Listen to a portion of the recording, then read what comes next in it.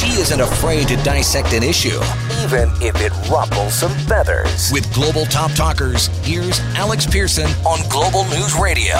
Let's bring our Global Talkers in tonight. We've got Bill Kelly over at Global News Radio in Hamilton and Mike Stubbs at our Global News Radio in London. Hello, gentlemen. Hey, Alex. Good evening. Not to talk about the center of the universe, but that's where everything was happening today, apparently.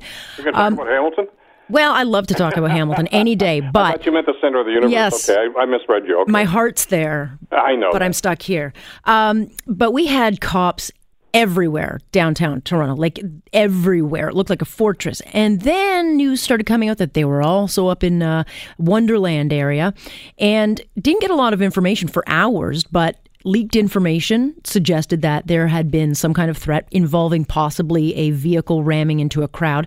The cops really aren't saying anything. Bill, I'll start with you on this. And these are major tourist areas.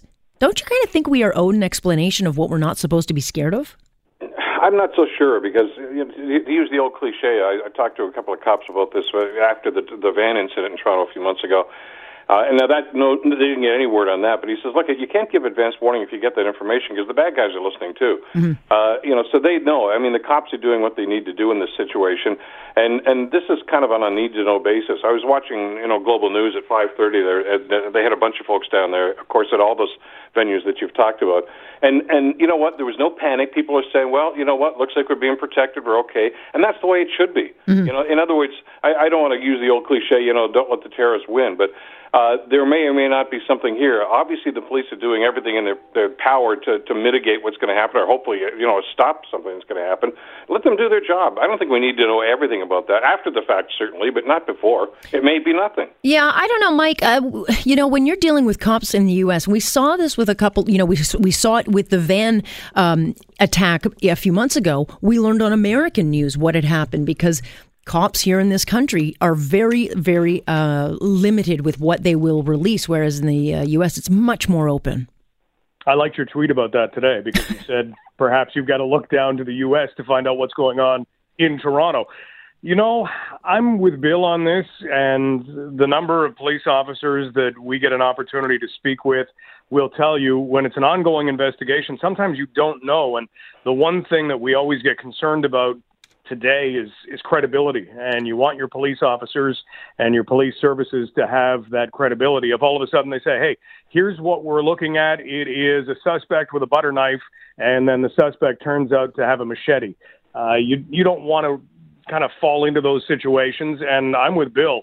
Keep the information away from the bad guys. Let the good guys win. Yeah, I get that to a degree, but when you call, the media and you hold a press conference and then you say nothing, I'm like, what's the point? If you're not going to say anything, don't even bother, because I don't know, can't say, and then say, well, you can bring your families down. It's like, well, how can you possibly? Alex, the other side of that is, if all of a sudden everybody went to the Foo Fighters concert tonight and they said, where the hell are all these cops coming from?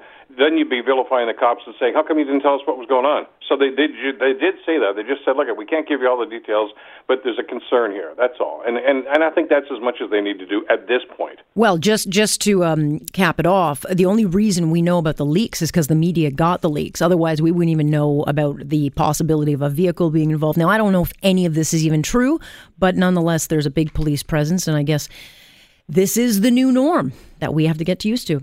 Let's talk a little bit about Doug Ford, the throne speech, all laid out today. No big surprises in it, but if you like beer and wine, you're going to be able to get it in more stores. No more Discovery Math for people who can't figure that one out. Anything kind of perk your ears up, Mike, that you heard? Well, I mean, we kind of were hinted at what was coming, the beer and wine sales in convenience stores and big box stores. Maybe that was something that we hadn't really taken the time to think about. The sex ed curriculum has been the biggest topic, and I did my research for this segment on a Windows 98 laptop I found in the garage under a shovel, just so you know.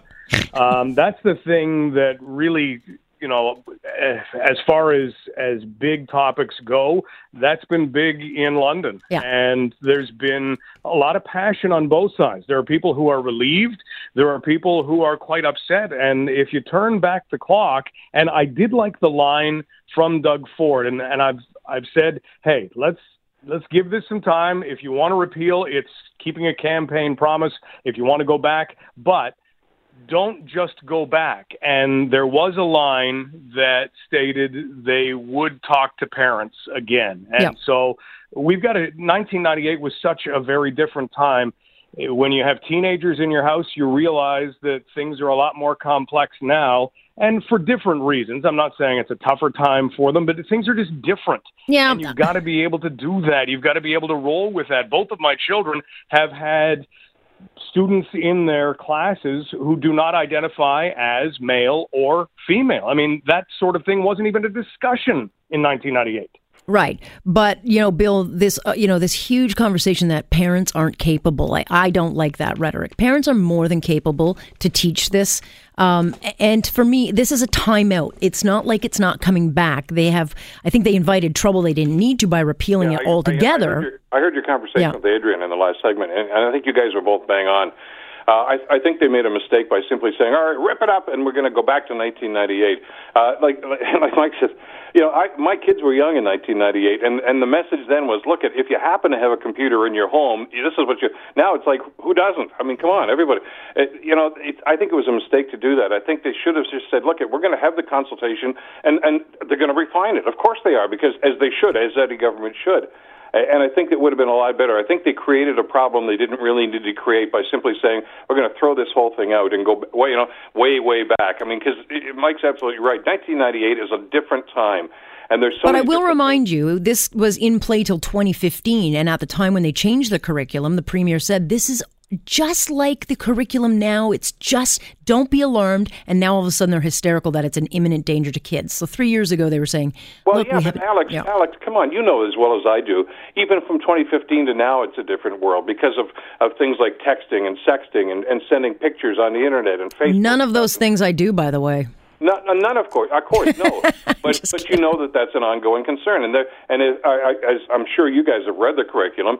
Yep. Those things that's important. There are some things there that are controversial, and those should have been addressed and maybe refined, and that's where the input is. But there's an awful lot of good stuff there that got thrown out with the bad. Yeah. And I think that was a mistake. I think they're going to rue the day. It's not a mortal problem for them, but I think it was a bad technical and a bad strategic mistake, as Adrian mentioned. Overplayed their hand, yeah. I mean, look, the conversations in classrooms is not going to stop because they've taken the curriculum out. But nonetheless, we'll see where it goes. I have my guess now. We can look back at this in 6 months and see who won. My guess is my biggest disappointment, and when watching the speech today, is I really, really was disappointed because I really wanted to hear the Lieutenant Governor say "buck a beer," and that didn't happen. So I'm pretty ticked about that. She might have crossed that out, Miss Elizabeth. I'm not saying that. Redacted, yeah. Yeah. All right, guys, I got to let it go there. Thank you so much. Okay. That is Bill Kelly and Mike Stubbs joining us for this edition. I'm just going to say, the curriculum will come back and it will be tweaked. And I suggest that it's going to be just a little bit older and calmer heads will prevail. And then they'll find something else to be absolutely hysterical about. But again, self-inflicted wound on rolling that thing back.